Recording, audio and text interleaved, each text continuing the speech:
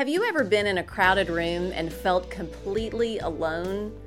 I'm a total people person and feed off the energy of a crowd, but man, there have been times this dark cloud of isolation can rest on me out of nowhere and make me feel unworthy of anyone's attention, much less like anyone would want to have a meaningful conversation with me or stop long enough to simply ask me a question, say hello, or get to know me better. It's crazy because surrounded by people, you're obviously not alone, yet you feel isolated, avoided, disengaged, out of place, misunderstood, left out. And in those moments, you actually want to isolate yourself and run away. What about on your cell phones and laptops? You can have hundreds or thousands of friends, yet struggle with feeling alone. There is a loneliness epidemic, and it's hazardous to your health and your children's health. Studies continue to show the more time you spend on social media, the more socially isolated you feel. The very thing it was created for, to connect you, turns out to further isolate you. Oh, the irony.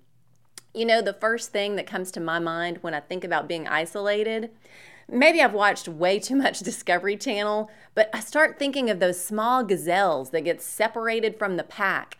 And you know what happens next? Mama Lion is waiting in the bushes to attack. The very real truth is Satan wants you to feel lonely, isolated, and less than. That's where you are easy prey for spiritual attack. And the holidays can add even more emotions to the mix. The truth we can know is we are never alone. Read Psalm 139. We are known, and nothing can separate us from the presence and love of our Father. We were created to exist in relationship, first with God and then with others. We were designed to fit into a body of believers, not flying solo, many parts working together in unity to shine the gospel light of Jesus to the world. I am reminded of the words of Jesus in Matthew 28, the end of verse 20. And surely I am with you always to the very end of the age. Jesus is about to ascend back home to heaven. His disciples are looking into the eyes of their risen Lord, Savior, and friend. He's laid out the task before them and ends with the most reassuring words ever. I am with you always. You are never alone. Trust and know I am with you. When you're faced with loneliness and isolation in a crowded room or in your living room, speak truth to those lies being whispered to your heart and mind. I am not alone. Jesus knows me. He loves me, and He is with me. Then move and live out of that truth. When you believe truth, your life will reflect that.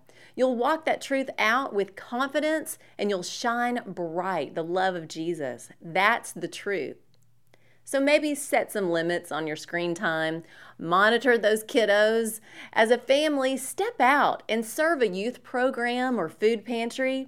And if you find yourself in a crowded room feeling lonely, find someone that doesn't have a friend and say hello. Be Jesus to the world and remember His words as you go through your day. I am with you always. I'm Lori Klein.